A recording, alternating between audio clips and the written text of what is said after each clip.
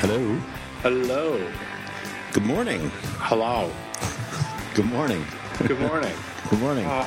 Don, Let's just repeat hello and good morning for the first couple minutes of the show. What do you think? Okay. Hello. Hello. Good morning. Good morning. Good morning to you. Good morning and hello. And hello. And good morning. And Don, where's my call recorder? That's what the new show is called. Where's my call recorder? Where's my call recorder? Well, my call recorder is in the lower left-hand corner of my screen. What is wrong with me? Well, I wouldn't know where your call recorder is. I feel like my call recorder is nowhere to be found. Even in window. We had this problem last time, Yeah, didn't we? you know what I did? Went back to my old computer. Ah. And so last time I used a new computer and thought, oh, well, call recorder's not there because I'm an idiot. You didn't install it. Right. But this is the machine that we have recorded multiple, let me reiterate that, multiple shows with. Where is it? Well, I'm recording, so. Well, hopefully our lack of redundancy doesn't come back to bite us, to bite me in the butt, as they say. Is that what they say? Can we say that? I think we can say butt. But, well, it's good because we do say butt a lot, but not related to anatomy. Right, the buttocks, as they say. Yes. The Botox? Yes. I think you're thinking of Clostridium botulinum. Oh, it's the morning. This is what happens. It's a Monday morning. It's a Monday morning. TGIM. Are we a morning show now? Is this a radio show? Hey, welcome to Food Safety Talk. Callers. We need way more silly nicknames and goofy sound effects. Wow, wow, wow. It's true. We do need. Can you be Ace and I'll be Lefty? Ace. It's the Ace and Lefty show. And that's really confusing because I'm left-handed. Well, and I'm right-handed. And you're right-handed, but we'll call you Lefty. Yeah, and it's I'll be irony, Ace. Sure. Right? That's how people would see that. That's why you would do that. Right, exactly. Just to mix it up and throw people off. Yeah, like calling a real tall guy Shorty. Shorty, right. Hey, Shorty, come over here. Oh man, there's a because it's only been less than 3 minutes. We have to include a Wire reference. That's actually a plot point in an episode of The Wire, where there's a guy named Little Somebody. That's right, and he's big. Little, that's right. But he's a recurring character, right? Like, isn't he? Yeah. Isn't he around at the end of the show? Yeah, well, he's certainly in season 4, which is where I've been watching, although not recently. He, I still can't get Danny to join in. Like, and it's almost a weekly thing where we'll finish a show, and I'll say, oh, we should watch The Wire now. So I don't even try that anymore. It's just I know where my tastes intersect with Kristen's taste, and I'm just good with that. Well, good. Oh, I walked away from my microphone for a second. I had to get my coffee. Have you watched Undeclared? Have not. It's a Judd Apatow show back in the day, like from 2000. And it had, I think, 17 episodes on Fox, and then it was canceled. But there are some really great guest stars, like Amy Poehler from Saturday Night Live, before she was really Amy Poehler from Saturday Night Live, and then Parks and Recreation. Unless they were on Saturday Night Live, like at or before the time of Eddie Murphy, I'm afraid my SNL catalog is old but not deep, I guess is how you would say that. Well, okay, but have you seen Parks and Recreation? My brother and his wife watch that show. So I see Parks and Recreation probably 2 or 3 times a year when we're visiting my family. I think you would like it. I enjoy it, but again, it's one of those things where it would probably be a show that I would watch, and Kristen's been there and seen it at my brother's house, and it just doesn't do it for her. And so I already have too many shows that I have to watch like by myself when I'm traveling, like mostly The Wire, right? And I'm not even keeping up with that. So not to mention Canadian shows about television that you've shared with me that I've given up on watching, et cetera, et cetera. So you're referring to The Newsroom. That would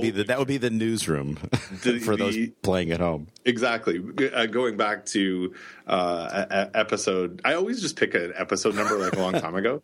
Going back to episode FST 17. Hey, speaking of episodes, we're old. We are. We're very 60. Old. Oh, we're in our golden years, as they say. Is that what they say? Yeah, we just received an AARP card in the mail. Oh shoot! I was getting I get those now. I turned 50. I turned 50 a few years ago, and they will not stop sending me those. And I'm almost to the point where they've worn me down. So you're in. Well, not yet, but I feel like one or two more cards on top of the 2 dozen they've already sent me, and I might just cave. Well, with your AARP card, admittedly, I don't know much about it, but I assume that on Tuesdays you would get a 5% discount at drugstores. You would get cheaper matinee tickets for movies. I know these are things that I know from my dad. Oh, okay. Yeah, there's no. I guess there's probably a Canadian version of the AARP. I think they call it CAARP or CARP. CARP. Yeah. It's known affectionately as CARP. He's 65 right now, and so 5 years ago he retired from being an elementary school teacher, and he at 60 and was like super excited about the discounts that he would get, and plan as a retired dude. He plans a lot of his week around. I can go to the bulk food store and get 5% off as long as it's between noon and 3 on Wednesday. So it's like in his schedule. It's awesome. That is delightful, hilarious, and at the same time very troubling to me. It's all in our future. And I feel like we've talked about this before, that your dad was an elementary school teacher, because I've also shared that my mom was a kindergarten teacher.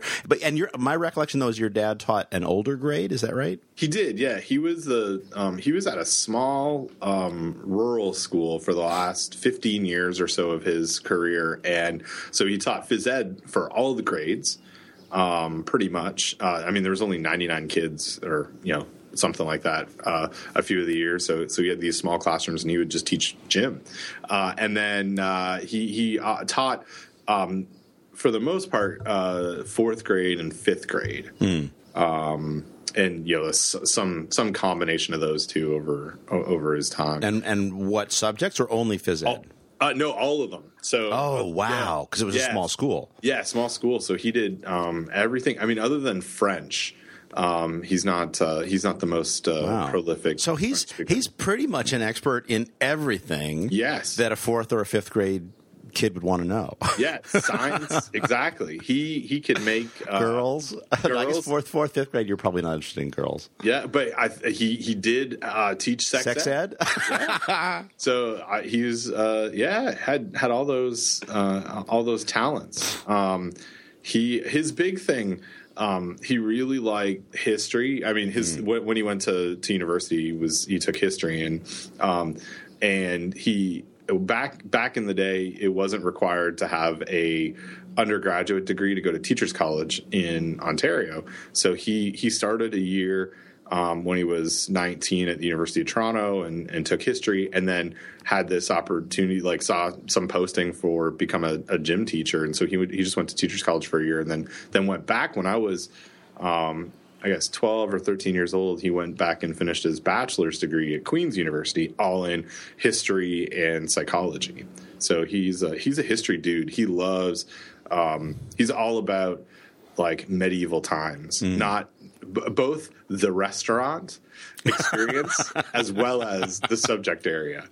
That's his thing. And my grandmother, my mom's mom, was a sewer, like a really handy crafts person.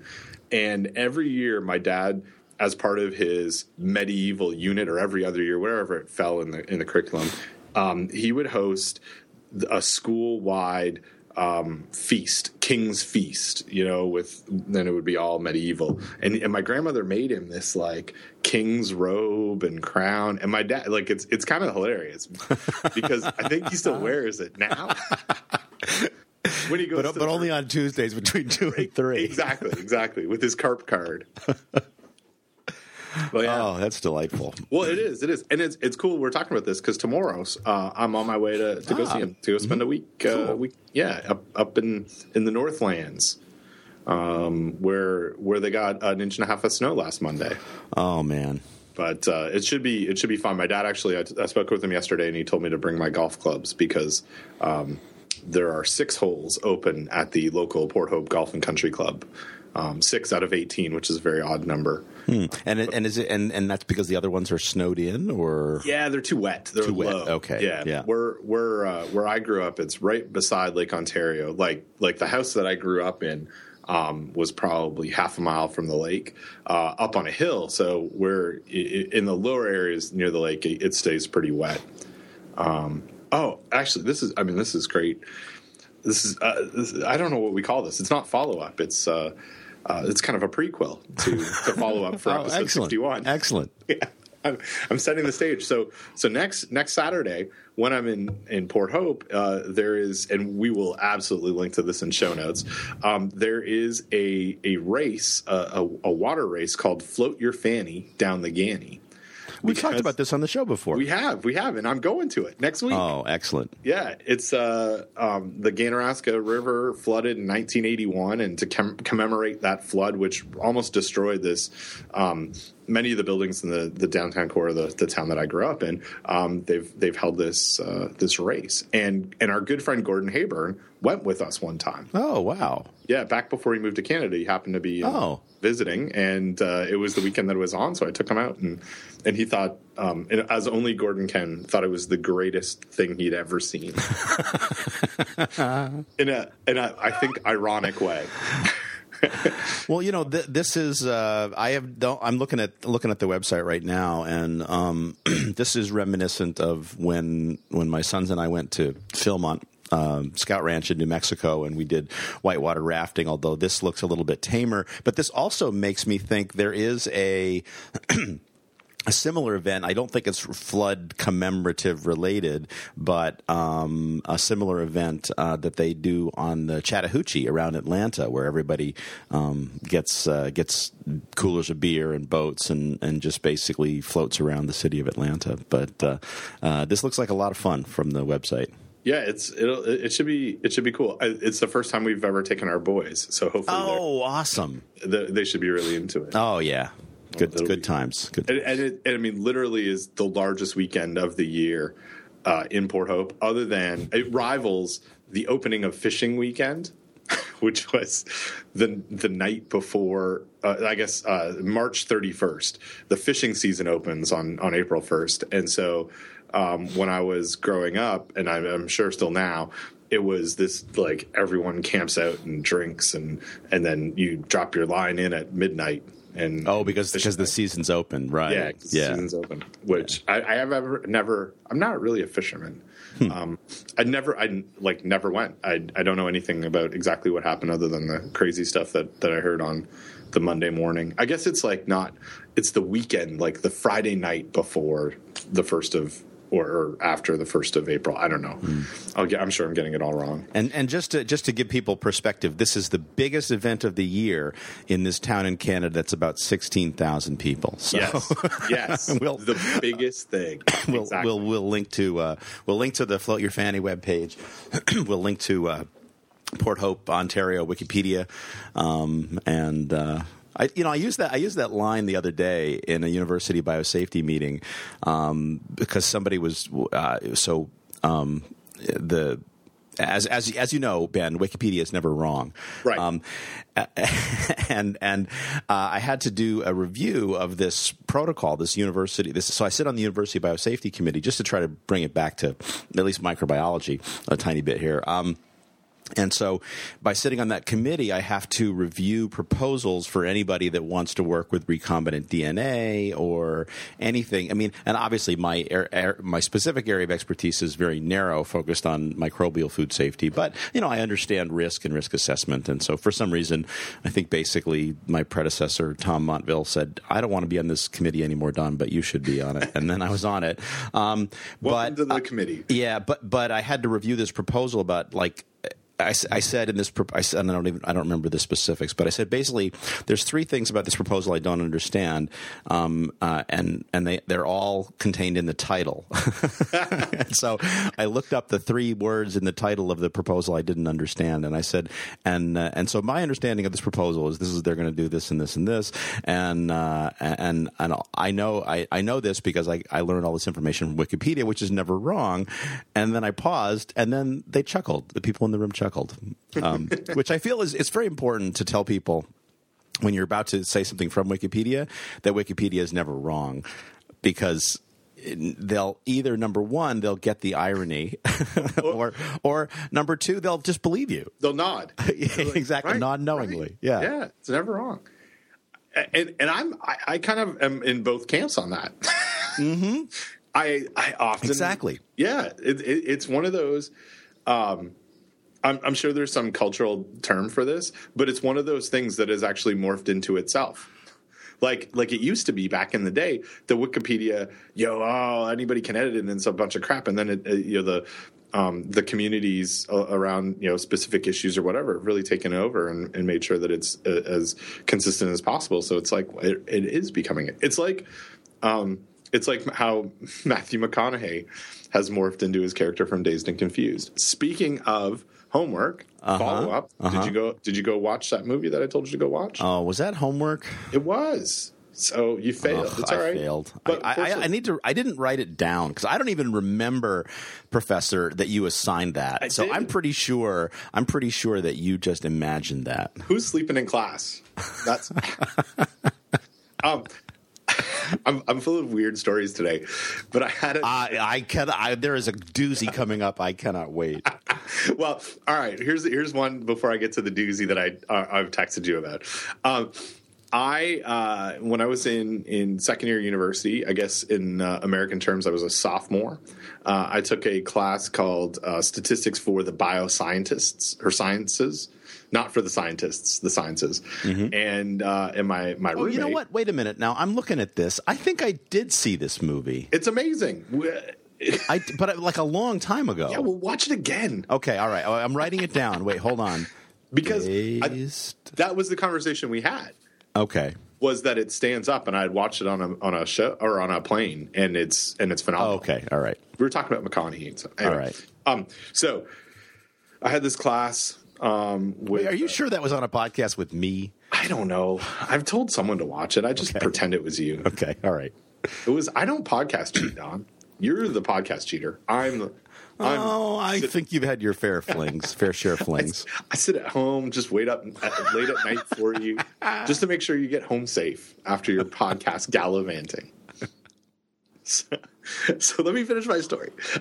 So I had this class with J.J. Hubert, who is this statistics guy, and my roommate Owen, Owen Gottschalk, lives in Halifax now. I haven't talked to him for a while, but he and I went to this class, and it was one of these things where we had stayed up late to do an assignment or something, and Owen fell asleep in class and was sitting beside me, and JJ sort of yells out. This is a class of like 70 or 80 students, and he yells out to me, "Hey, wake that guy up!" And I was like, "Oh, damn!"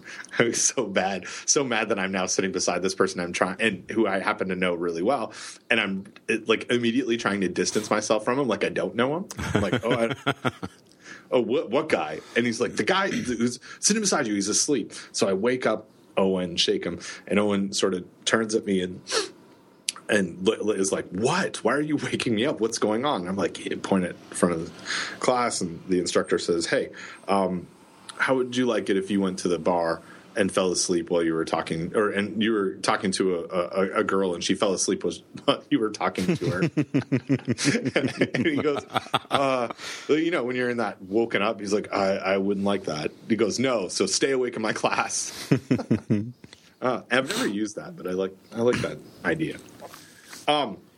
So here's since we pumped it up a little bit, I texted you yesterday morning. Yes. About a dream that I had. Yes. That was weird. We were texting about something else, I think, and then I told you something else happened. I had a bizarre dream, and it's about a topic that we've talked about on the show quite a bit, the Conference for Food Protection, which you've been very involved with over the last, I'm going to guess, say 12 years. 6 times. Yeah, probably closer to 4, but I'd have to look at my CV to be sure. But yes, good. So they know you. They know me. I've been talking it up. I've been promoting it. There's not enough academics involved. So yes, I've been talking it up, telling people how fantastic this conference is for quite some time now. Yes, and have hooked me on it for a couple of reasons. So this is it's a group out of. I've used this I guess anecdote a few times. Out of all of the lawmaking that happens around food safety, this seems to be the most like robust, democratic. Let's throw all of our science on the table and actually make some recommendations to FDA process. Like no other group has something like this, and I keep saying that, but you tell me that there's someone else that does something like this. I think. Well, this is our play on this. Yeah. Well, yeah. there are 2 other groups that are also administered through the U.S. FDA. One is the Interstate Shellfish Shippers something, a name I don't quite exactly ever get right, and then the other one is the Pasteurized Milk Ordinance. But I think that the PMO is a little bit more ossified, whereas the Conference for Food Protection does seem to be quite nimble and quite flexible, and it really is. And of course, both regulatory agencies in the U.S.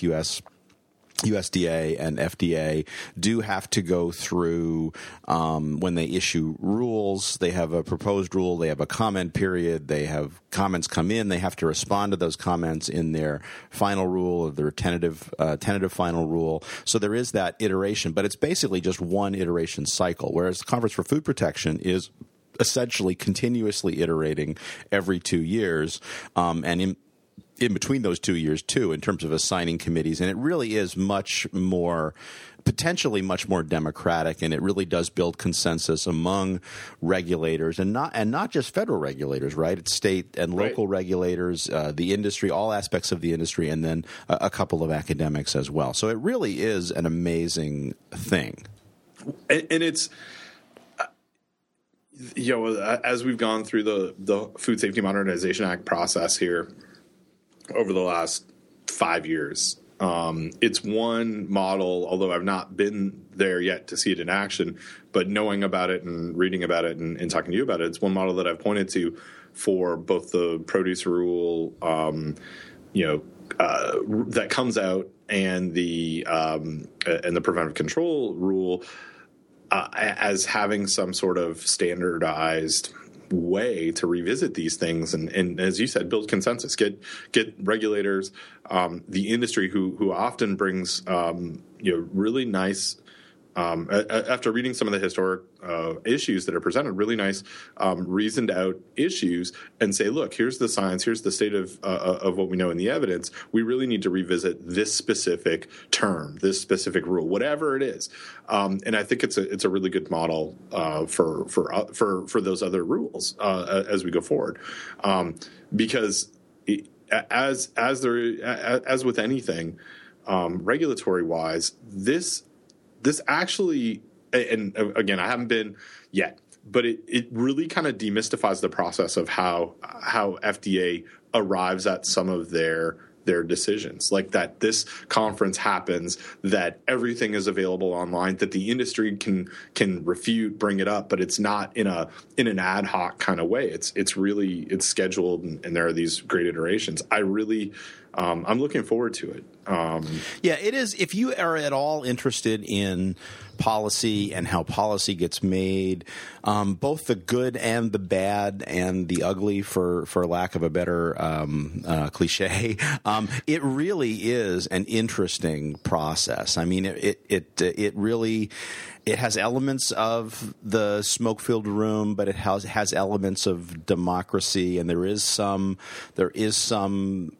caucusing that happens where, like, the industry people go into a caucus and no one else is allowed, and the government people go into a caucus and no one else is allowed, and the academics have a caucus and no one really cares. I look forward to that one. Yeah, we basically just sort of sit around and talk about where we're going to go to the bar. What should we have for dinner tonight, guys? Yeah. It's but I mean, it is, and I'm really sorry this year that I am going to miss it. There are people that have become friends that I have met through that conference that I'm sorry that I won't be there this year. Well, and it's kind of a different crew, right? Like that's what I gather. This historically, this group.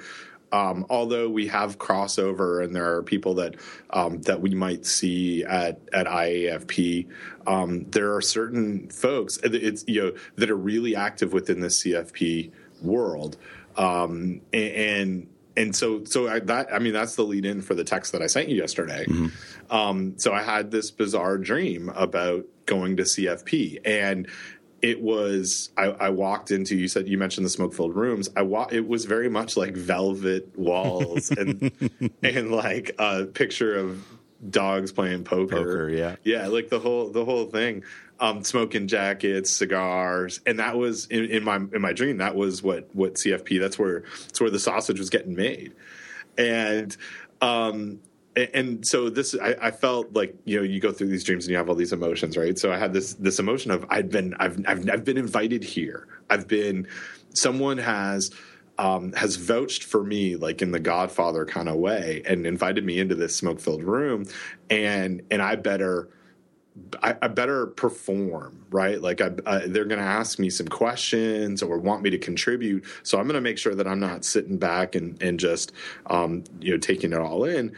And so something comes up, and I don't remember the particulars, but they asked me, there was an issue that came up, and they said, oh, well, Chapman, what do you think about this? And I started just rattling off questions. Like I was super prepared. I had, my computer, as the conversation was going on, my computer's open and I'm Googling stuff. And I was like, well, what about this paper and this over here? And I'm sure that as we have this conversation, we'll take this into account.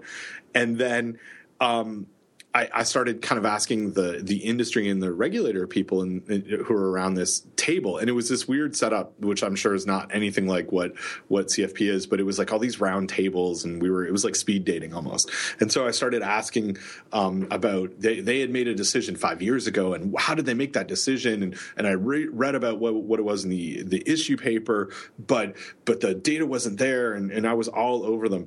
And then almost immediately, like we had lunch, and I came. It's like a situation where you go out into the hall and you fill up your buffet plate with salad or whatever, and there's soup.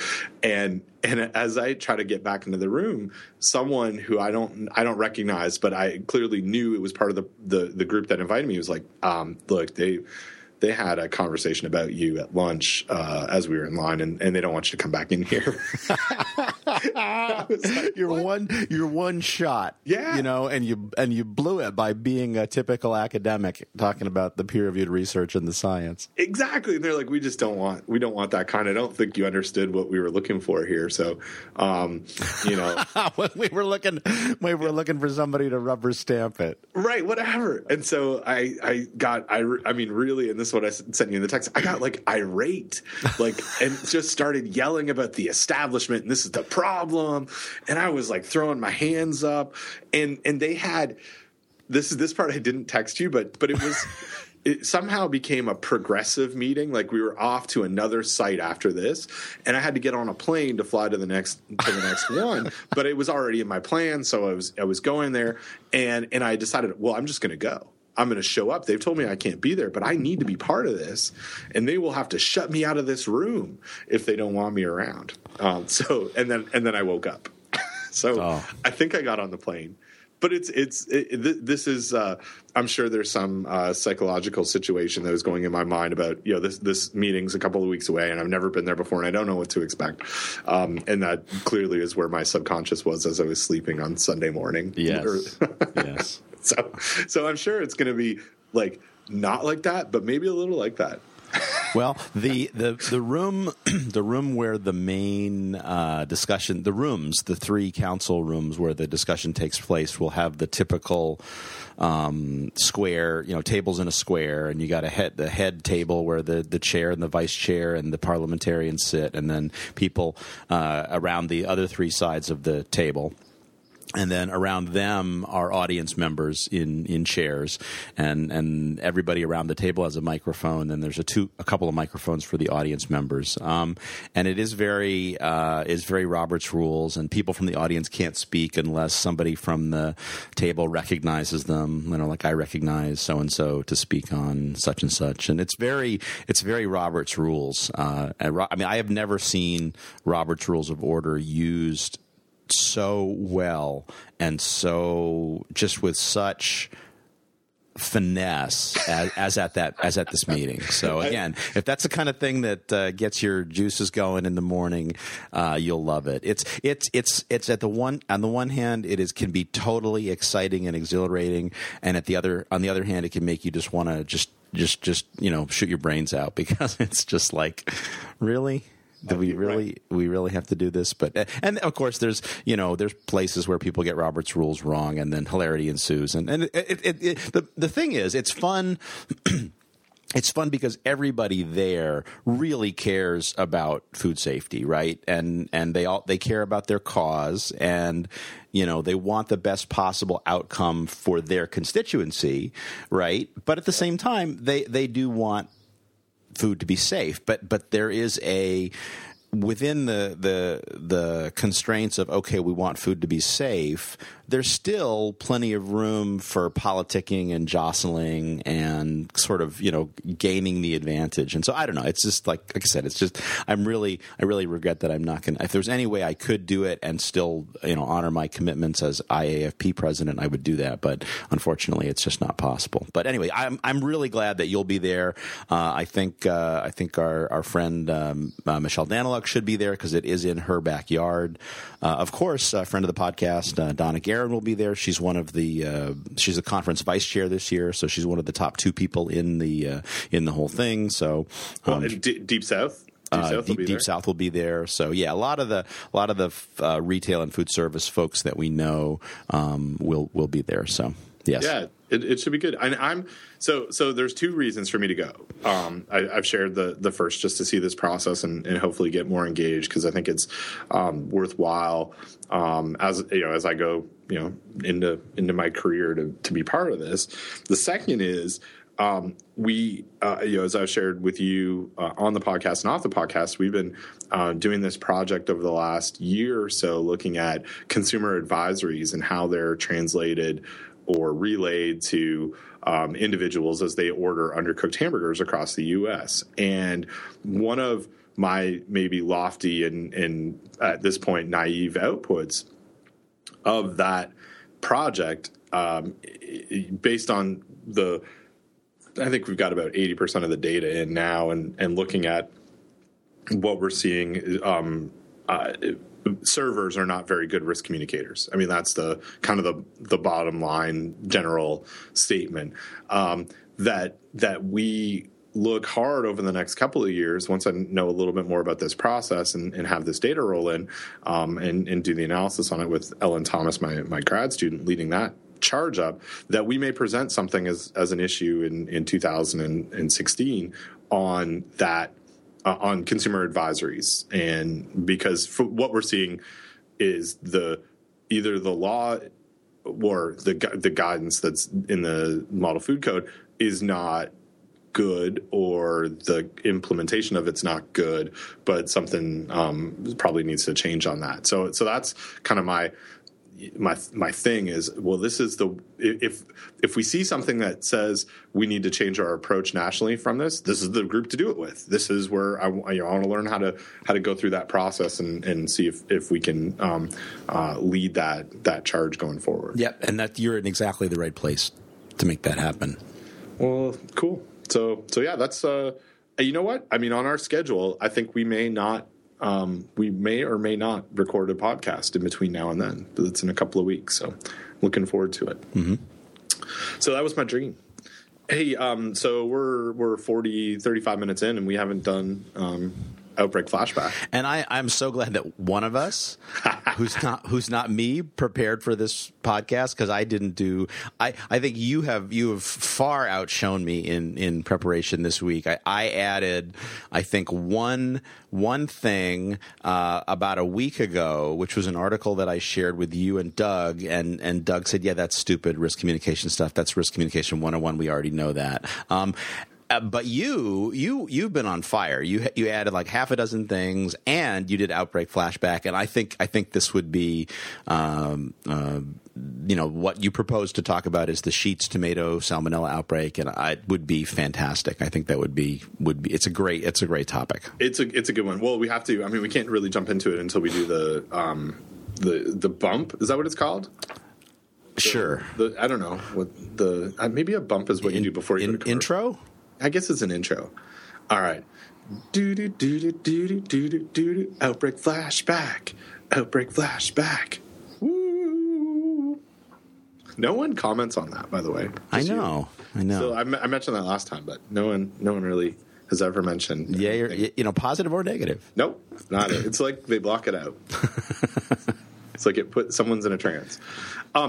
So yeah, you mentioned the outbreak. I guess the idea of Outbreak Flashback is for us to look back at outbreaks in a flash, and pick ones that we think are important, or our listeners think of are important, from changing the landscape of food safety or exemplifying something. And so in our first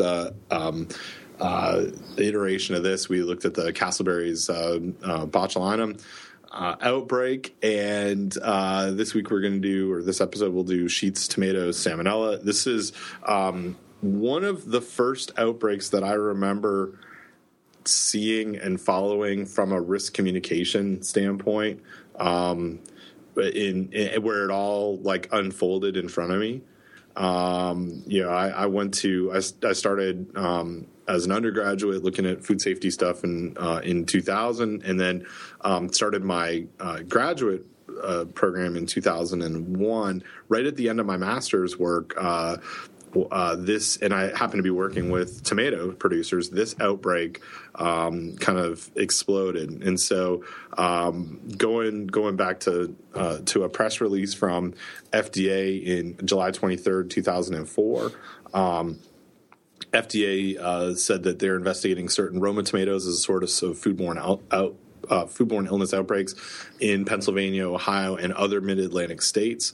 There were, a large number at this point.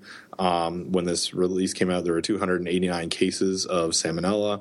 Many of those, as per FDA, their work with CDC and also the local and state health departments, they linked this to pre-sliced Roma tomatoes that were purchased at deli counters and Sheetz gas stations between July 2nd and July 9th of 2004. And this outbreak had some real interesting learning points for me. It was the first one that I can remember when the company that was associated with the outbreak took a risk communication lesson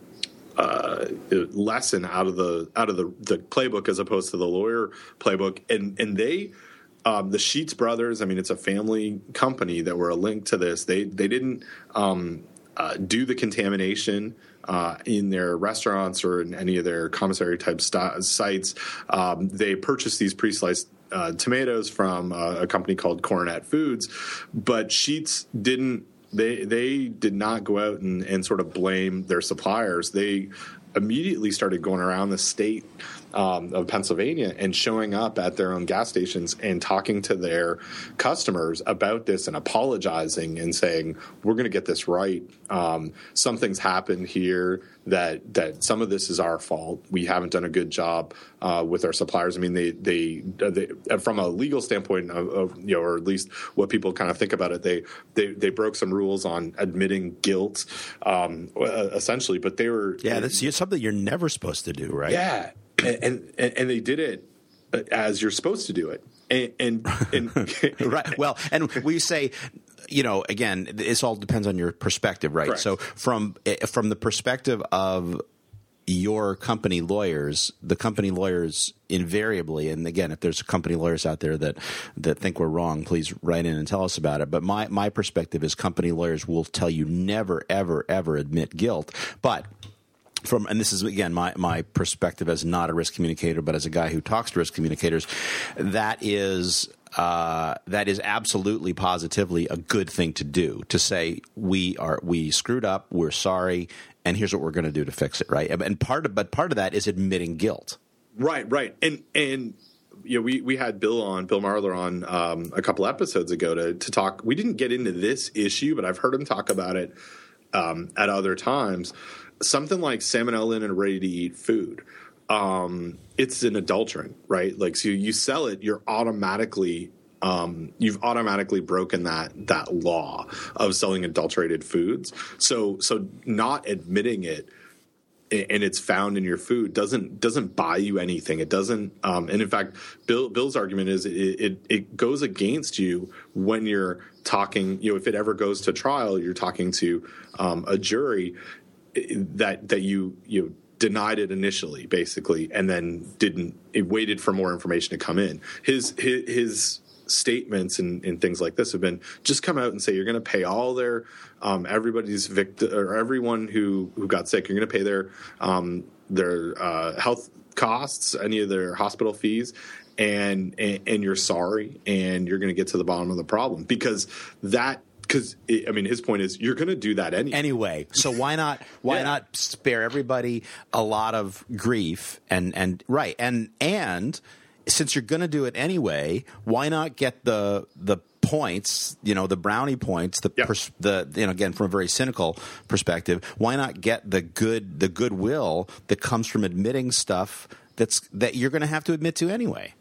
Exactly. And it's not like it's in doubt, right? It's not like you think that there wasn't salmonella in these tomatoes, right? There was. People got sick. The epidemiology indicates it. Yeah, and the really smart companies know that right away, right? Like the ones that have someone on staff that is a decision maker that trusts epidemiology because they know how it works, and not that it's the sort of magical thing that other individuals think it is. Say that there is there are statistics and science behind this. It's pointing to our product. It's us, so we better go ahead and tell people that it's us, and we're going to fix this, or we're going to do whatever. It's not. They're not battling that. Oh, maybe let's wait until the test results come in. Maybe it's not us, and if we say it's us, then we're screwed. At this point, I mean, as soon as a health authority links you to something, you're going to take a hit anyway. So you might as well stay out ahead of it. And Sheetz did that. Like I said, other companies may have done this before, and some have done it afterwards. But this outbreak is the first one that I remember thinking, man, they are doing everything from a communication standpoint correct. They got out the day afterwards to not in a press conference at their headquarters, but they actually went to the people that are buying their stuff at gas stations and started having conversations with them.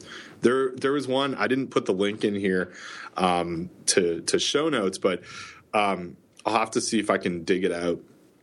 I use it in my slides. Someone said, Mr. Sheetz said they were sorry and they're going to get to the bottom of this. And a customer was quoted as saying, Oh, thanks so much. It's not so much of a big deal. I make myself sick from my own cooking all the time.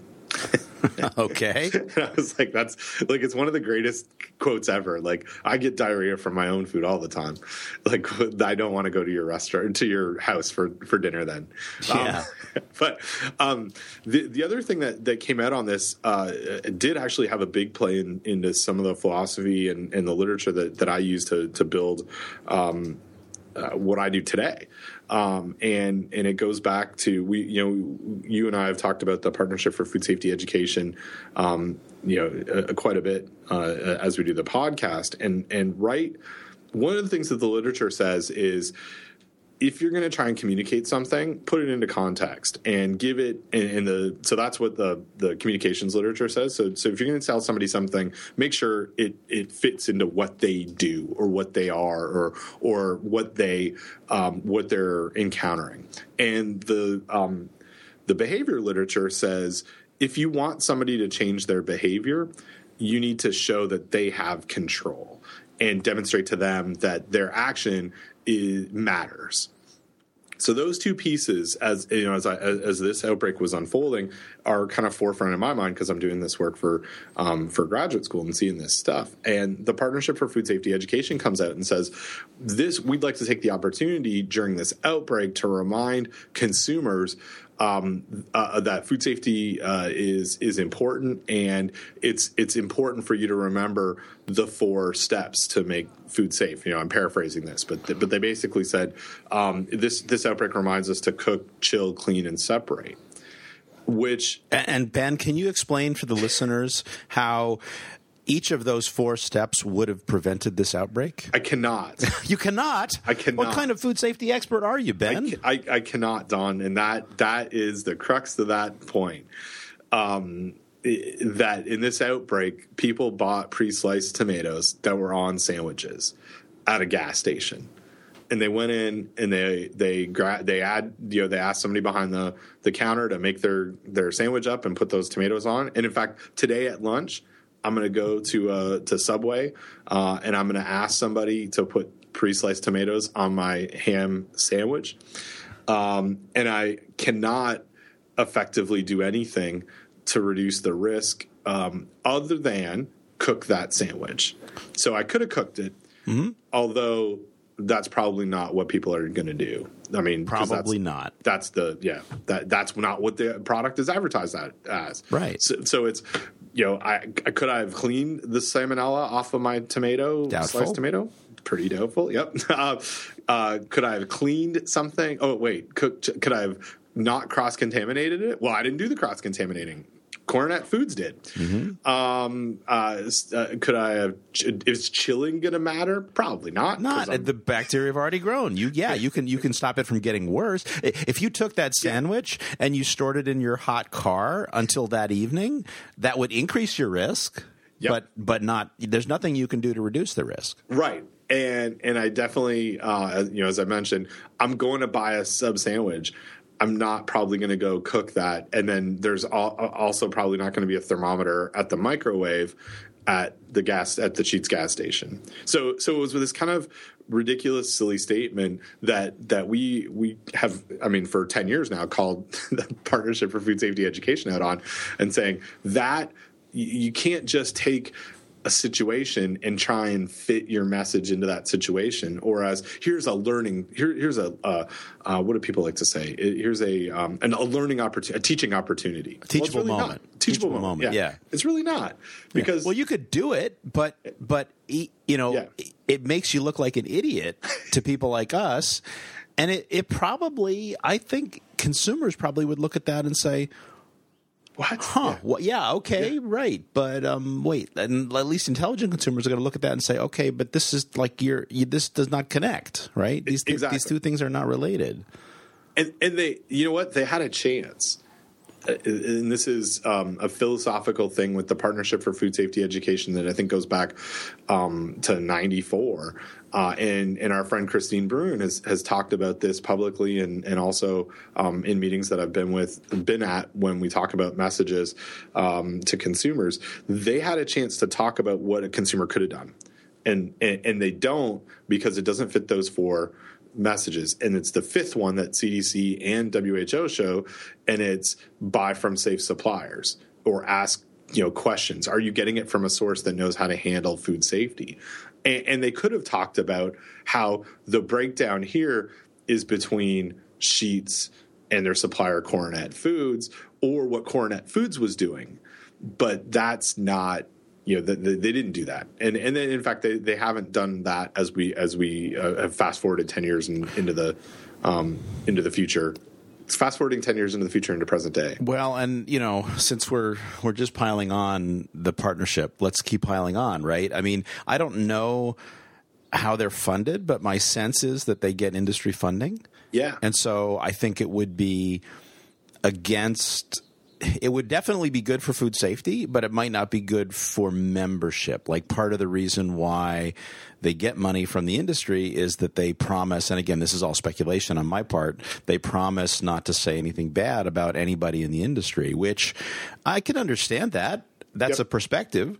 In this particular case, it doesn't help food safety. It may harm food safety, because if you have an opportunity to call out the bad actors, that's a good thing and I'm assuming that most of the people who are in the industry who fund the partnership are probably good actors, right? They're probably companies that are trying to do the right thing. So, that you can't have it both ways, right? I mean, either you have to be true to what's the right thing to do for food safety, or you have to, stay away from troublesome areas. But in that case, honestly, if you are really dedicated to promoting that particular perspective, then what you ought to do in this particular case is don't do anything. Don't say anything. Just be silent, right? Yeah, exactly. And even that, again, it's a teachable moment, but it's a teachable moment on the fifth point of the 4 points that you built your platform on. Exactly.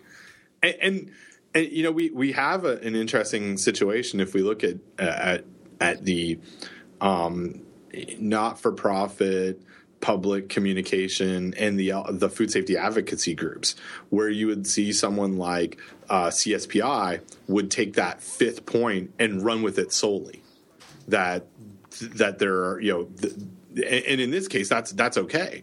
But it's, so you have this intersect of one group that says it's always some choice about the industry and choose safer foods, versus the other points of, well, what can you do in the home? And I guess sometimes that's a good situation where you've got some competition and differing views, and it leads to some potential for confusion, but it also gives us a chance to it's not all like sanitized, all one message, the same thing, everyone's saying the same thing, which makes people not trust people. But it's that's kind of the where it's at. CSPI, I didn't put this in show notes, but they did put out a report last week, I guess it was, on their outbreak alert, and they really focused this time on restaurant food safety, which was restaurant related outbreaks, and they sort of picked apart the CDC's FoodNet and other surveillance and said restaurants are increasingly a source of food safety problems. And Doug wrote something about this, and going back to some of the work that I did in my PhD around restaurants, it's like it's kind of, that's not really news. We've known that for a long time, and 1 year compared to the last 30 years or 20 years, it's not a big blip. And also, okay, so people get sick at a restaurant, but where did the problem happen? Like Sheetz is a really good example here. Is that would, nationally, that would fall into food service, and people got sick at food service. But it's having an ill food handler show up at a Sheetz restaurant versus a supplier issue. It's the source attribution and the factors that went into that source attribution that mattered, not the source itself. And I'm sure I'm sounding like Mike Batts right now. We haven't mentioned him yet. No. Yeah. And we'll link to the outbreak, alert. We'll link to Outbreak Alert database. We'll also link to Doug's post entitled "I'm Barfing. Does It Matter Where Foodborne Illness Happens?" Which, it's great that CSPI is doing this, but I agree. I mean, I think that there's a little bit different message there that Doug calls out, right? So, yes, it does matter, but it's a little more complicated than that. Right, and that's okay, right? Yeah, right. Yeah. Right. That's the whole message of this podcast, right? It's complicated, and that's okay. Right? And let's talk about exactly how it's complicated. If it was easy, we would have been done after 4 episodes. Well, cook, clean, chill, separate. Boom, we're done. Done, right. Now that we've gotten to this point where we've just kind of said, okay, well, that's what the podcast is about. Do we just end it here? No, because it's complicated, Ben. It's complicated. It needs to be explained over and over again. This was the long game. This was 60. It's 60 episodes to get to the punchline. Just as I guess a kind of a segue from CSPI and rest. Oh wait, we have to get out the outro to Disco. The Disco outro. Disco Outbreak Flashback.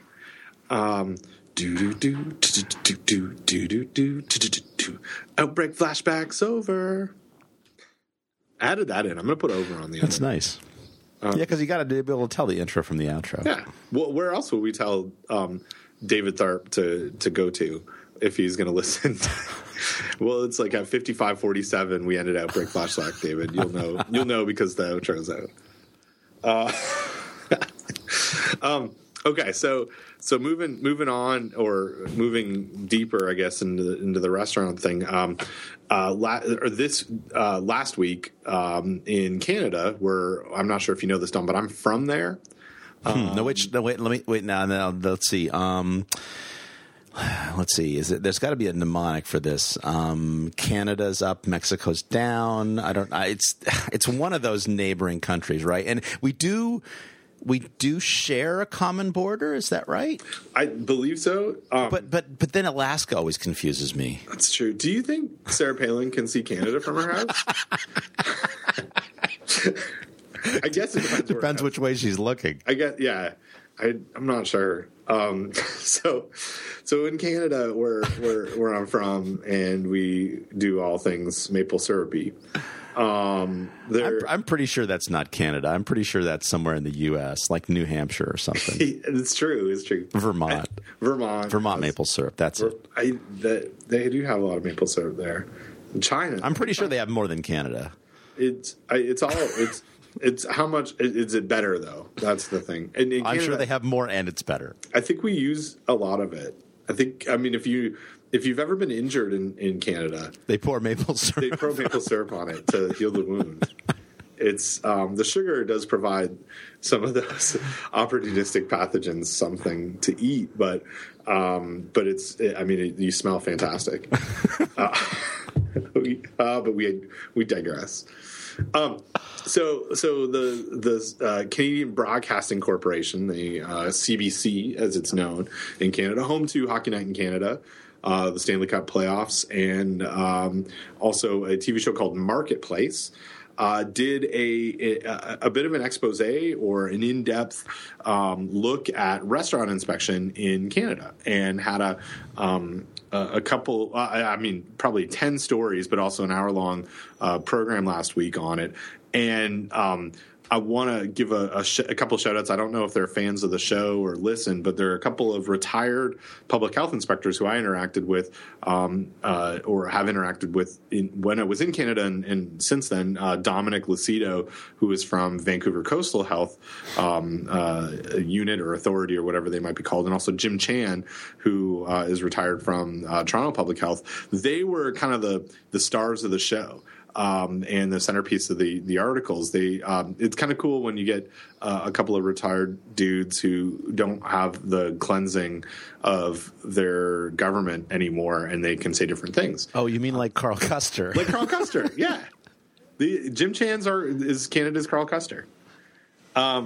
That could be a show title. But Carl's not on Twitter, I don't think. But Jim Chan is. Jim Chan is, and is like the day he retired from Toronto Public Health became the largest Twitter user ever.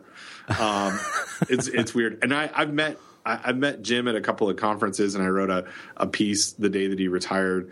And then all of a sudden we're fast friends. We're best friends on in the Twitter sphere.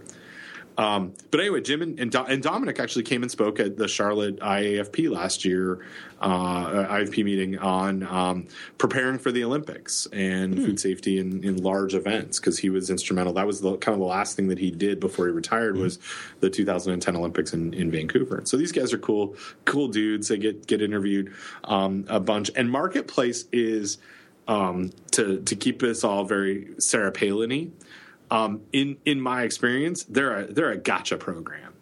It's a show that that largely is based on exposés, and exposés I'm a fan of. I mean, I think that even though there are some liberties and in television, you're trying to make you have to be entertaining, you have to make a good story. They have a real serious place in changing how governments operate or changing how industry operates. Because even if 80% of it is correct and 20% has some narrative liberty to it, people get very excited when there's an expose on TV. I think we can look back to a lot of the food handler training enforcement and inspection enforcement in the U.S. Being linked to, I think it was a 2020 piece back in '98, Diane Sawyer talking about how bad restaurant inspection was. That really changed things.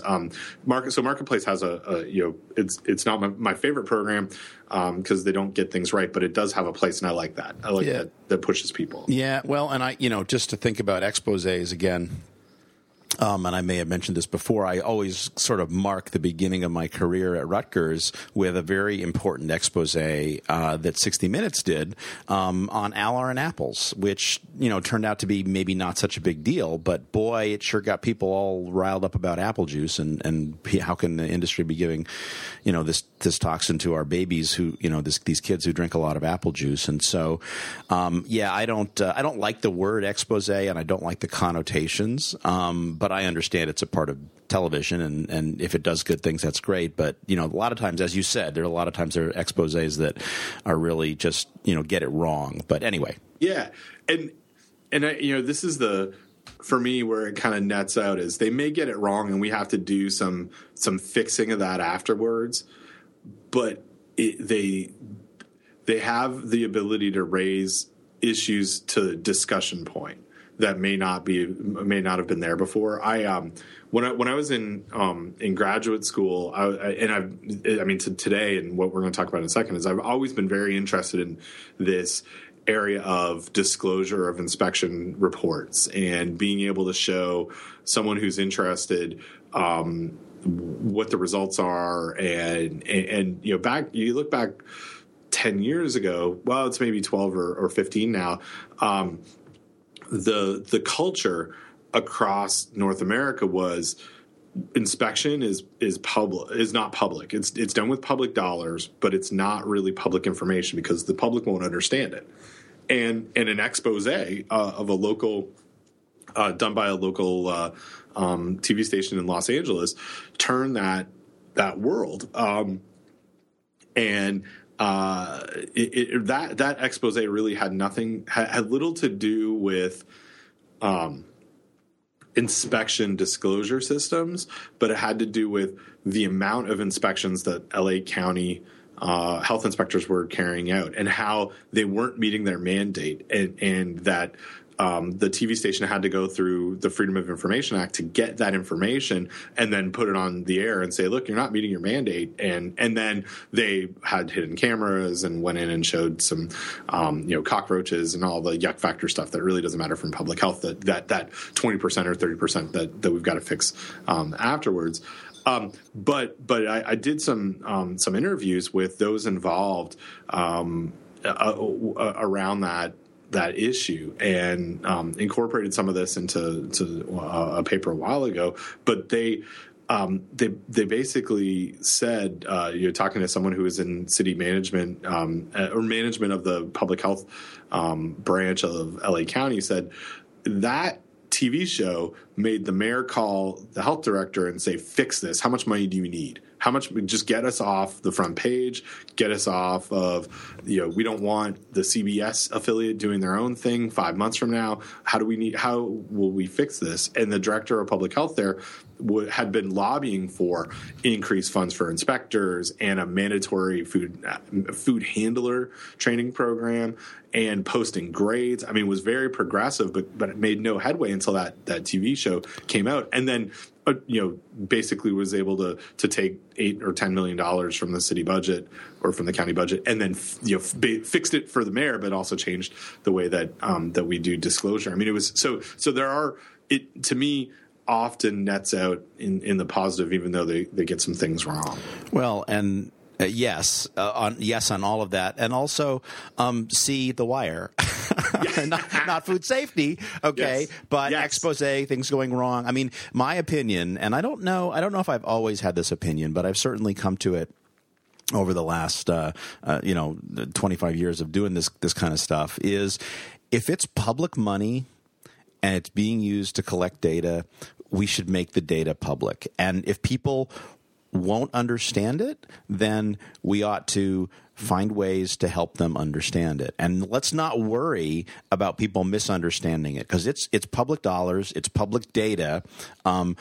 It'll get sorted out, right? And we saw this. I again mentioned on earlier episodes of this podcast, I served on a National Academy of Sciences committee that looked at making USDA FSIS restaurant results public. That has not happened yet, but I still firmly believe that it ought to happen. We had people serving on that committee who've done research about release of restaurant inspection results, and we are seeing, because restaurant inspections are local, kind of like with other issues, raw milk, legalization of marijuana, we're seeing this play out locally around the country. At gay marriage, I mean, we're seeing change happen, and we'll be able to evaluate the results of that change. So there are places where restaurant results are public and posted, and we can get into scoring systems and all of that. But at least it's starting to happen, and we'll see. I mean, maybe the pendulum will swing back the other way, but for now, it's swinging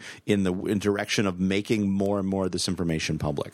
Yeah, and I share that philosophy. I'm all for that, and I think that's where I find a place in this world of being able to help translate what that information is showing, and then letting people make a decision based on it.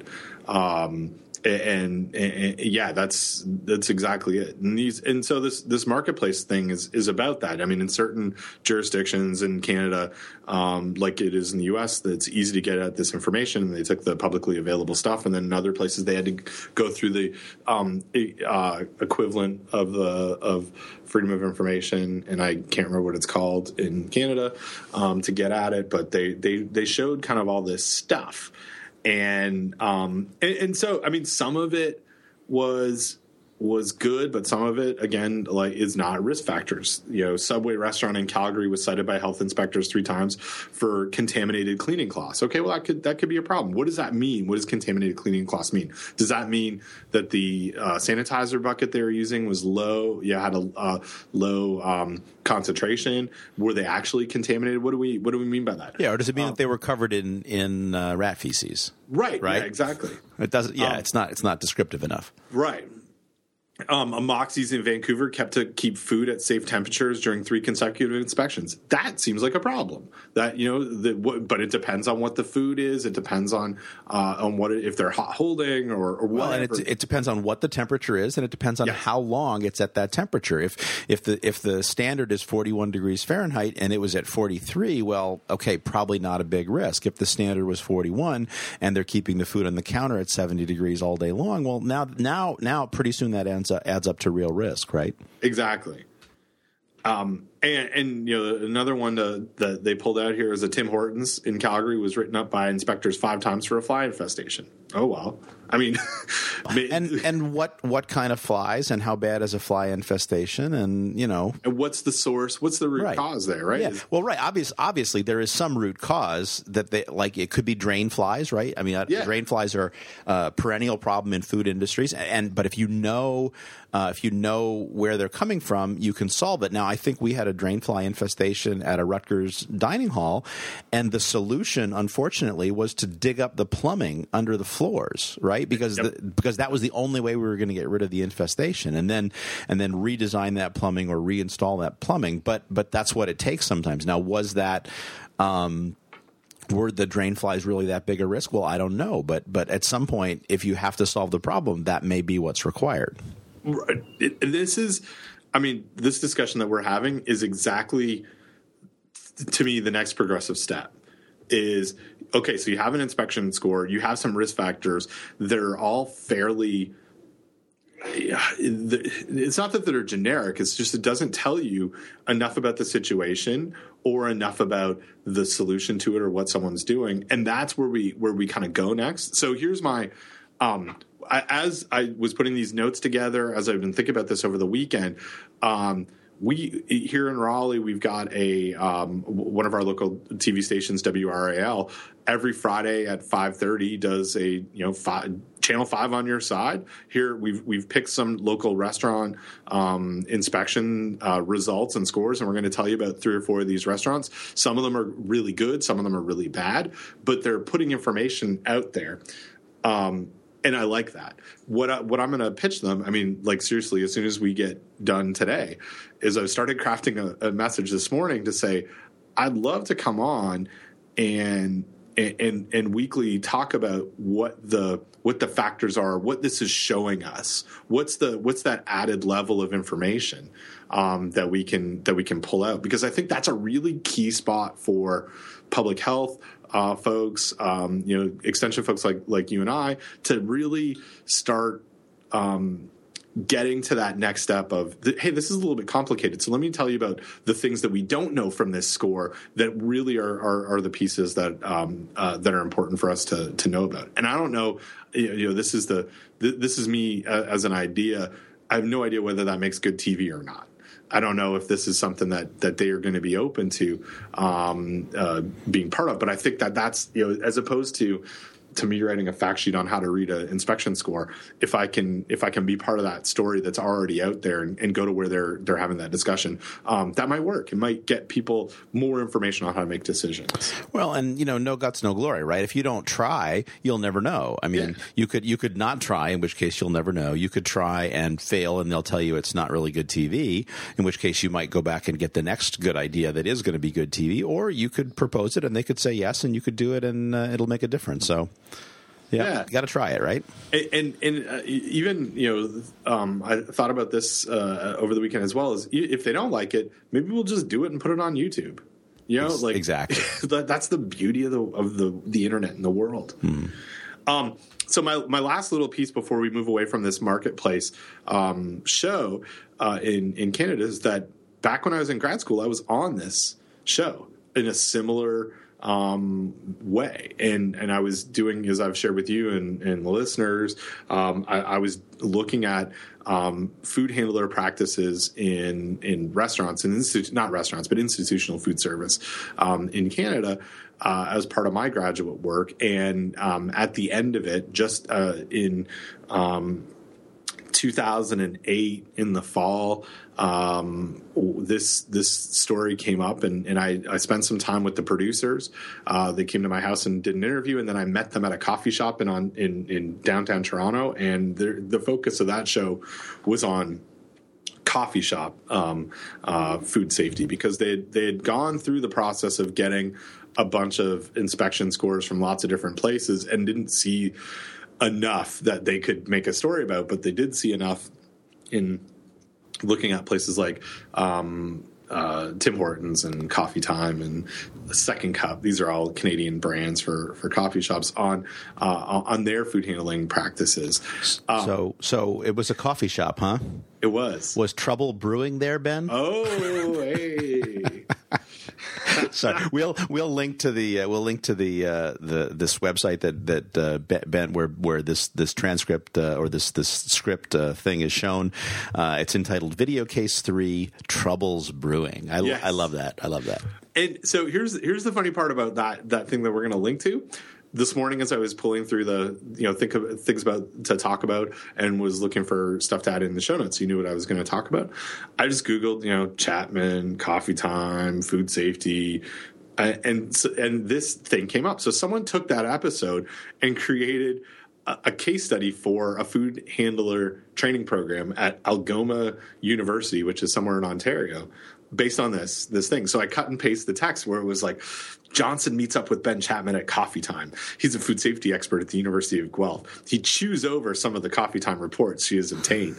He says these things keep popping up over and over again at individual sites, and the same kinds of problems suggest that someone's not getting the message. Like someone watched this and then wrote the script. Yeah. Bizarre. Yeah. That's great. That was really, really weird. But that was it. Like, that was my point in this whole thing was picking one inspection report as a one-off, and to me is not as troubling as if an inspector walked into a Tim Hortons and saw that their refrigerator was registering 12 degrees Celsius 4 times in a row. Well, there's a management problem there. They've been told, not just internally but externally, that this is a problem and they're not able to fix it. That's way different than some one-off where time isn't also included.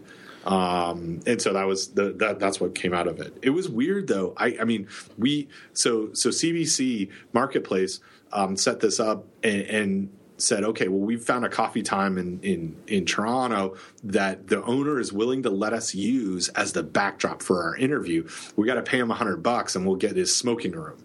And so we went in there and set up all these lights, and it faces, it was on Bloor, which is like Times Square, basically, nice. in Toronto. Nice. Yeah. So there's like this whole, there's maybe 15 people just, it's like 10 o'clock on a Tuesday night, because that was the time we could get in there. And all these people are like watching from the outside. I felt like I was on the Today Show or something. Yeah.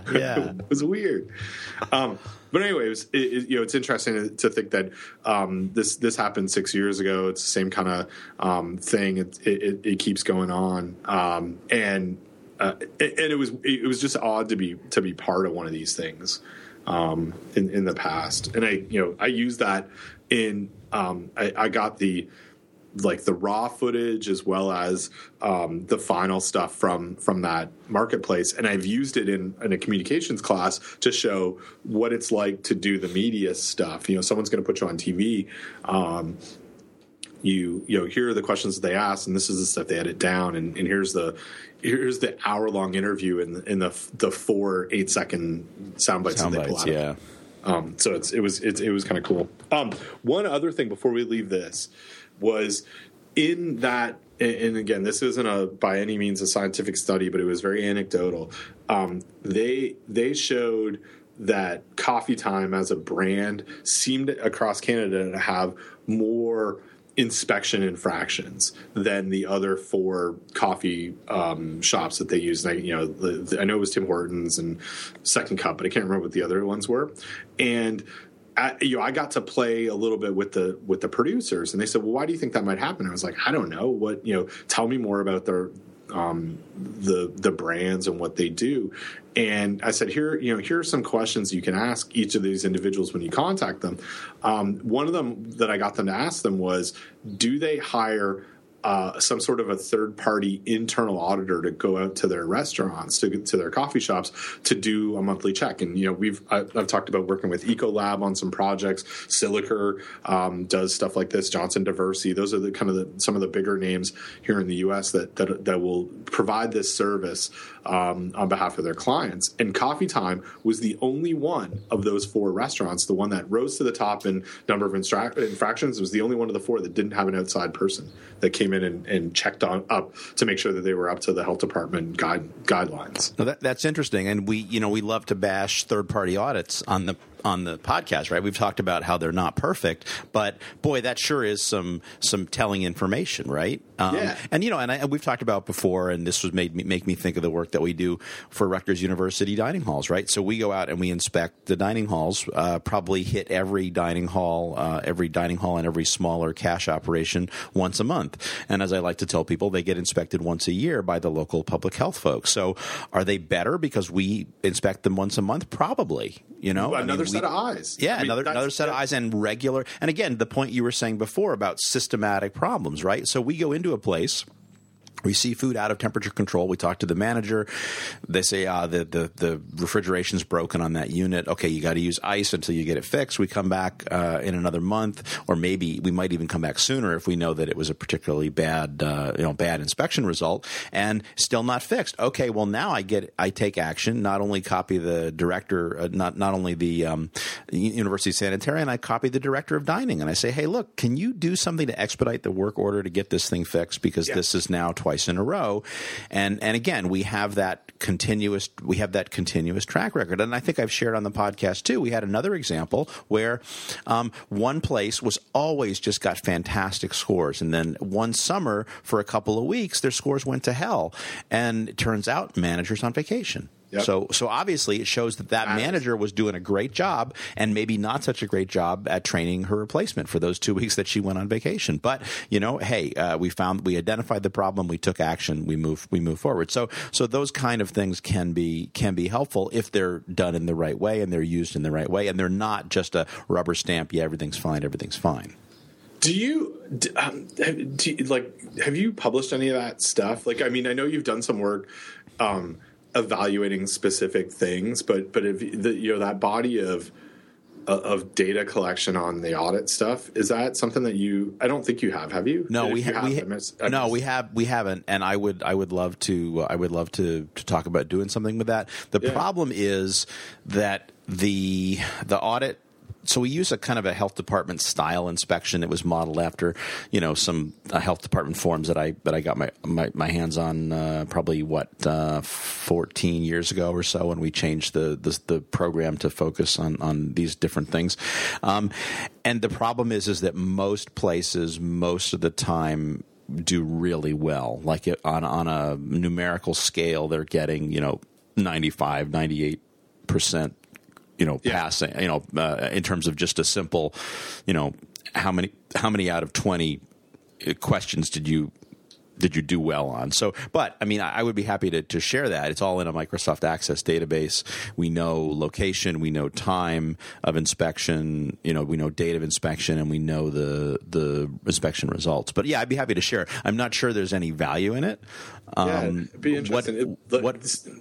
What is more interesting is we also do temperature data. So we do a cold holding and hot holding temperature for all of those inspections. And to me, that's a much more interesting data set. But again, haven't really done anything with it.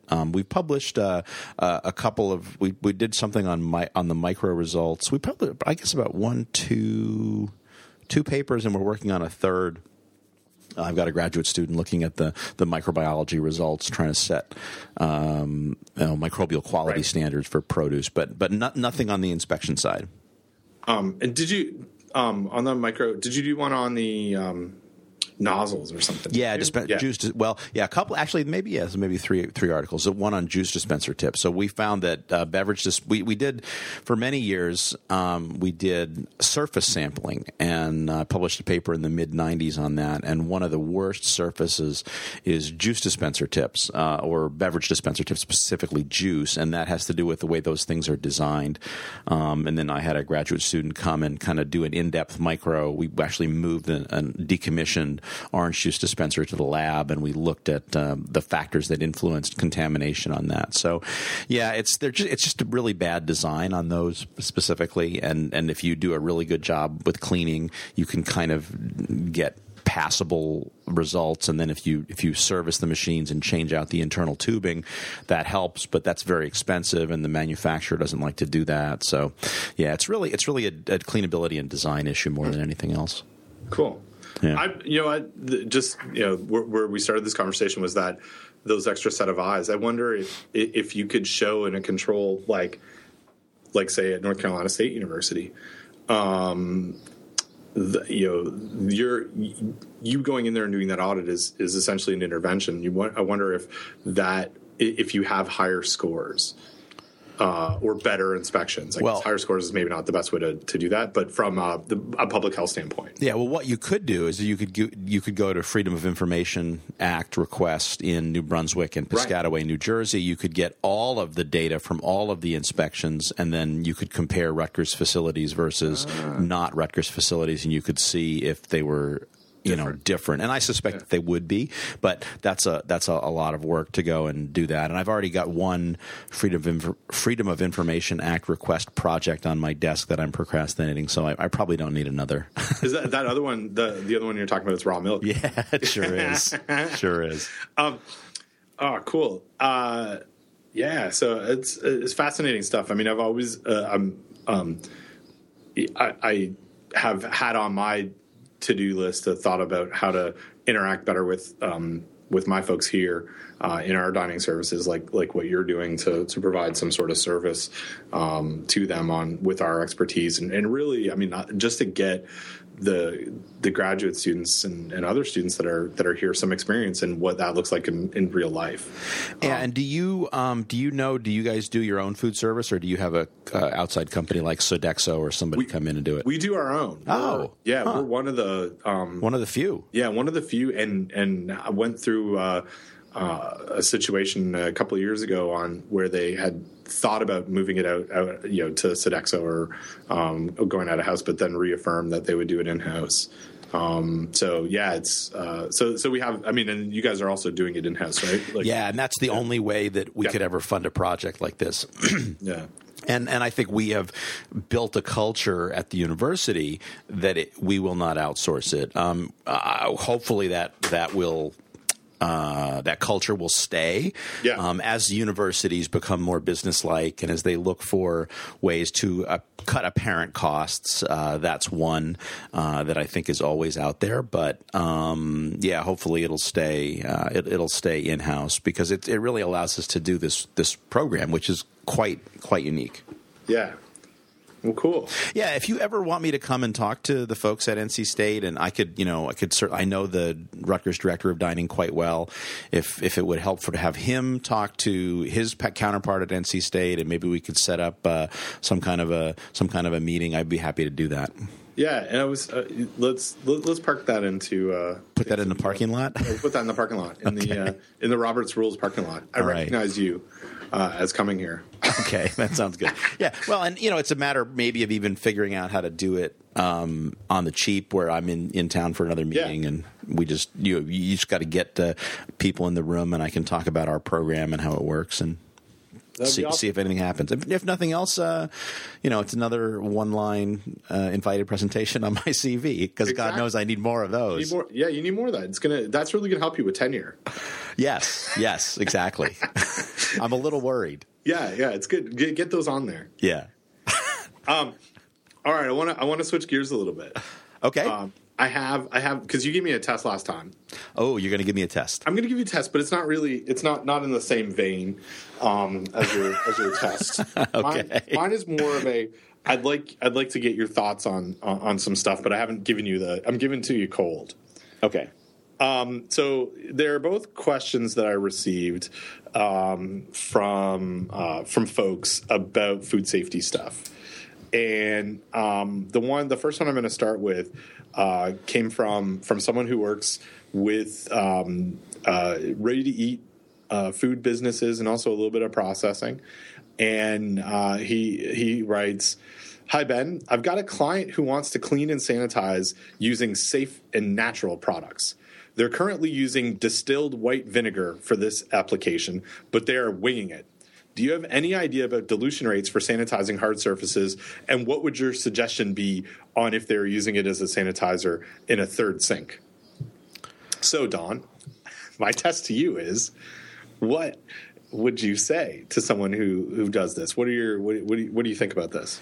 Well, I have, again, on my list of things that I would like to do someday, writing of a fact sheet, and maybe even making it into kind of a web application with chlorine concentrations for different sanitizing operations, right? Because it's all very confusing, and you can find some fact sheets on this, but some measure it in teaspoons, and some, and sometimes the water is in gallons, sometimes it's in quarts, and then it matters whether it's a hard surface or this or that. And so I've sort of been collecting information, and it's sitting in a folder somewhere on my computer to kind of work that into something. But as part of that project, I seem to remember looking for information on alternative sanitizers, and my recollection is that vinegar is not a particularly good sanitizer. It's probably better than water alone, but boy, man, there is nothing better than good old fashioned chlorine. And I know that there's consequences and downsides to chlorine, and that's the reason why they don't use it in some countries in Europe, because of chlorinated hydrocarbon byproducts, et cetera, et cetera. So depending on so my first advice to the guy would be, boy, I really don't recommend that you use vinegar.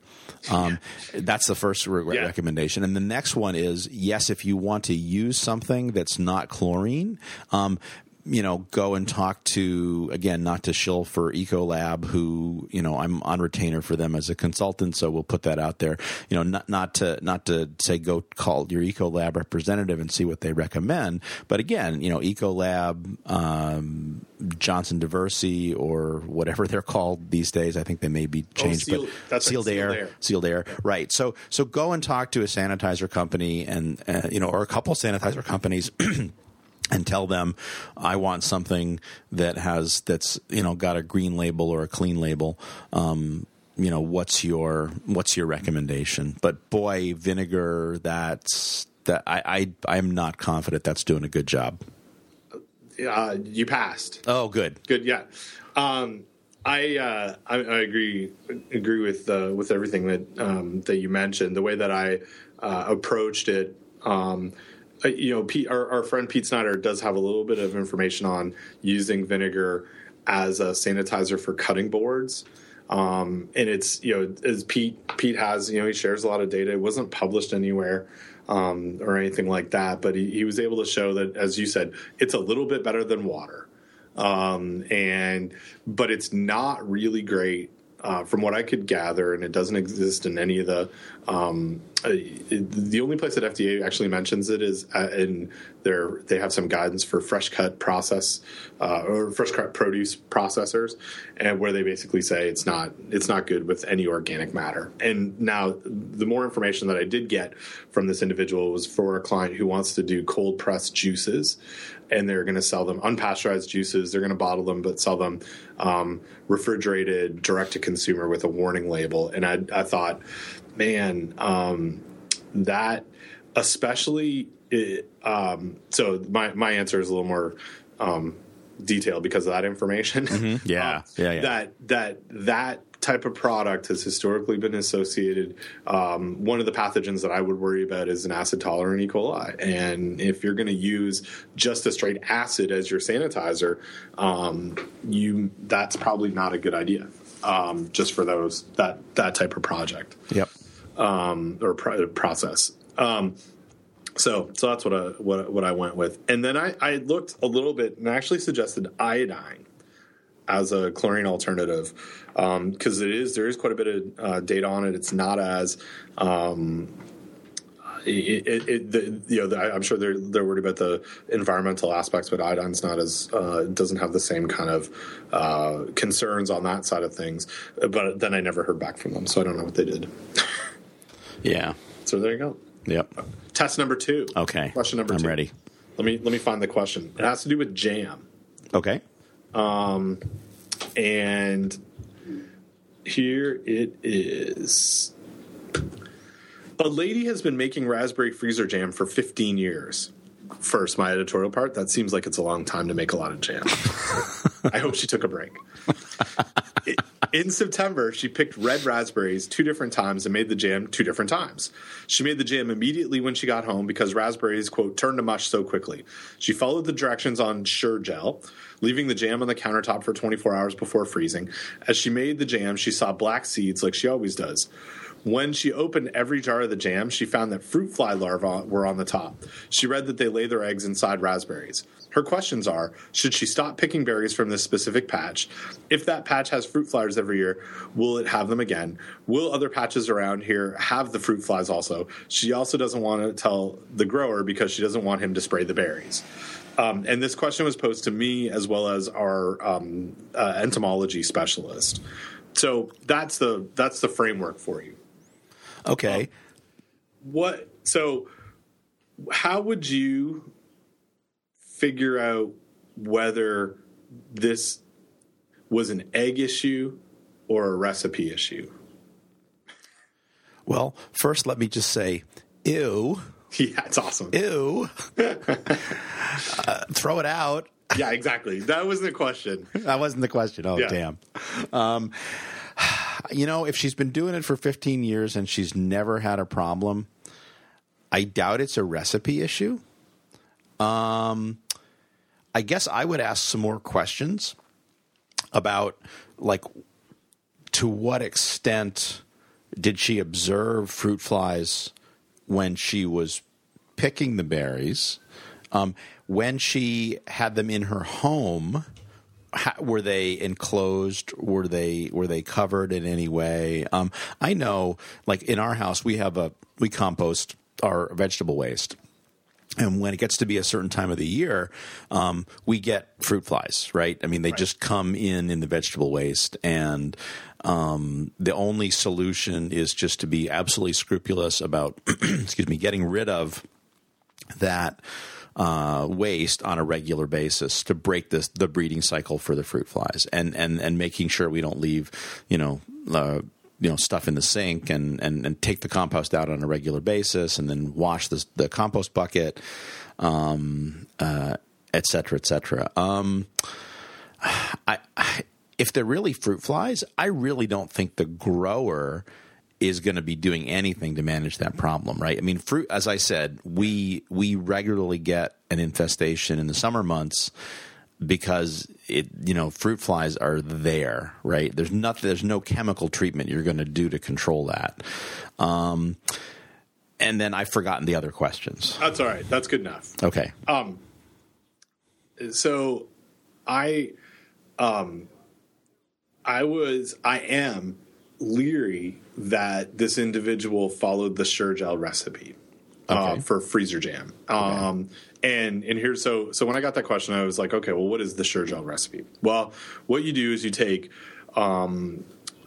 three cups of berries, and you add in 3 cups of sugar, and you mush that together. It's a no cook. I mean, freezer jam's no cook, right? Because you're going to just preserve it, but you're just using the freezer to preserve it. And but what you do is, although it's no cook, is you take the Sure-Gel packet, either it's liquid or powder, and you put it into boiling water, and then you add that boiling water mixture to that berry.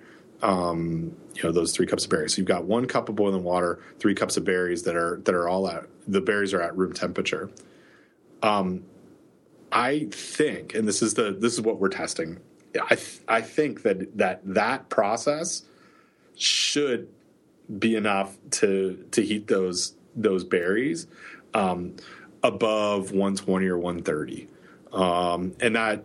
So that was the conversation I had with the entomologist, was how hot is it going to have to get to kill any eggs that might be in there? And why is it that this is, I've now done preservation for 5.5 years, and it's not like I have a career of this behind me, but it's enough for me to think this is the first time I've ever heard of this. And it seems like flies would be a problem for eggs, and this is a no cook process. And what about it is it that might actually do some, is there something here that that heat may make those eggs inactive, and so I don't know what that, if the recipe, if it followed correctly, what the temperature is. So I asked my group and said, okay, who wants to do a little citizen science work here and find out what the temperature gets to. That is so cool, because that's what I was just going to suggest. It's easy enough to do, right? You buy a bunch of berries, you boil some water, you throw them together, you use your tip-sensitive digital thermometer, and boom, you have an answer, right? Exactly. So Katrina Levine, who works for me, that's exactly what she's doing. She went and bought some stuff this weekend, started it, and so we'll know in the next little while. Because to me, that was the thing. It's like, you know what? I guess it seems like it should, but let's see. If someone followed the recipe incorrectly and they just melted or just dissolved that stuff in warm water, and it might still dissolve, it's definitely not going to have any sort of heat effect. And yes, sitting those berries out for 24 hours at room temperature might be a good environment for them to hatch and have those flower larvae there. So that's my hypothesis is the individual didn't follow that recipe. But I don't know yet. Yeah, or maybe they did follow the recipe, but they didn't cover it, right? So absolutely. I mean, fruit flies are famous for use in laboratories because they breed so fast. So what's the breeding cycle, right? Can you go from, like, let's say she followed the recipe correctly, but then didn't cover it? Is that enough time for fruit flies to get in to lay their eggs, for the eggs to hatch, and then for you to have more fruit flies or to have larvae within 24 hours? And again, that should be a knowable question. Yeah, totally. So that was my test. They weren't really tests, but just two things that came up this week. You passed though. Oh, you did a good job. I'm so glad. I know you're thrilled. I was worried, man. I figured you'd be gunning for me after last time. No, that's not my style. Cool. Hey, well, is there anything else you wanted to chat about? I think we got another call in 10 minutes, so probably we got to wrap this up. I think we do. I think we have to wrap it up. As always, this is great. Thanks again for making time, and I always enjoy talking to you, Don. Oh, absolutely, Ben. Even first thing on a Monday morning, it's what a great way to start the week. Exactly. What a great way to start the week here on our morning show. And I really appreciate you basically doing all the work this week to get us ready. I just had to show up and talk, so it's very nice of you. I was very much a slacker in getting anything done in prep for today's show. Hey, I will show up as a slacker at some point in the future. So it's a deal. A deal. All right. Well.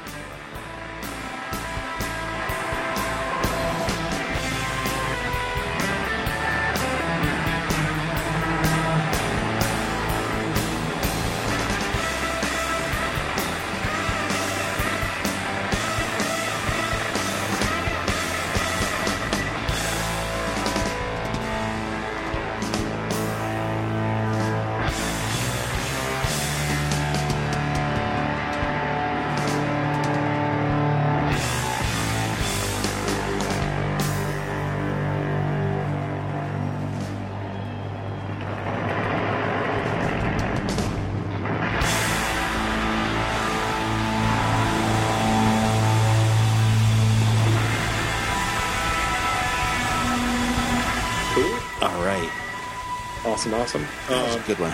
Yeah, it was really good.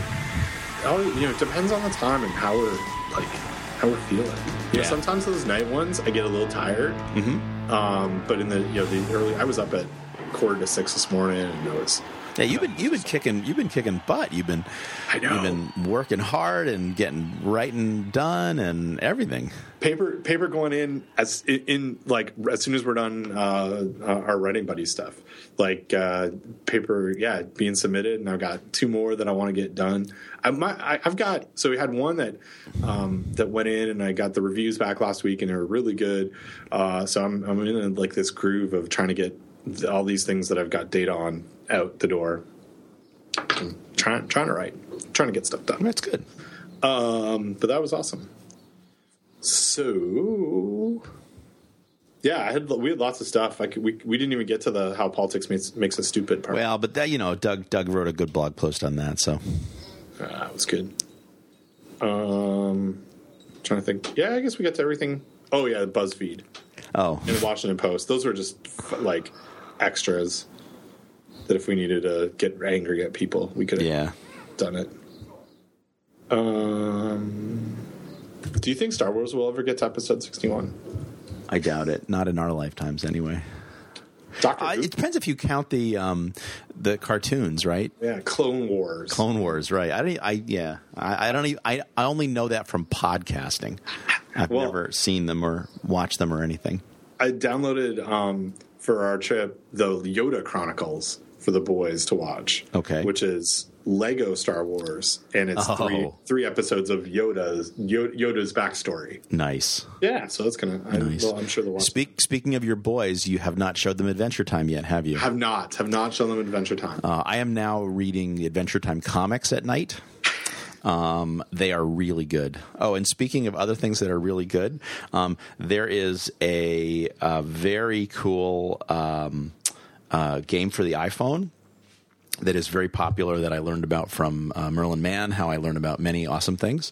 And it is called Monument Valley. Have you heard anything about this? No, I don't know anything about this. Oh, it's pretty cool. Anyway, it's if you like puzzle games, this is a puzzle game. Okay. And it's reminiscent of the paintings of or drawings of M.C. Escher. Ah, yes. And it is undescribably delightful. It's expensive for an iPhone game. It's more than 99 cents. I think it might be $3.99, but it is just if you like puzzle games, your character never dies, right? You just get stuck, and it's all about like moving and sliding and reasoning in spatial dimensions. Anyway, it's very cool. Cool, that's awesome. I'll check that out. I will recommend that in our After Dark cultural follow up. Sweet, excellent. I'm going to try to watch a couple of seasons of Game of Thrones while I'm in Canada. Very good. That's my goal. Because I succumb to the hype. It's maddening that people are all over Game of Thrones right now, and I'm not caught up, and I don't know. I want to be in there. I want to know what's going on. Yeah, I have not. I've resisted the desire to go and watch Game of Thrones. It's like I don't need any more television to watch. I don't have time. But it's pretty. I understand. I need more. I understand it's pretty cool. We are making our way once again through old episodes of Mad About You, which is one of Kristen's favorite shows. That is a good show. So, anyway, enjoying that very much. Cool. Well, we should probably call it a podcast. We should, because we got to get on the phone with the others. The others. Well, hey, that was awesome. So we got a date. We know what people are doing. We're good. I'll talk to you in like a minute and a half. All right. But not on the podcast. Okay. Sounds good. Okay. Bye, Ben. Bye.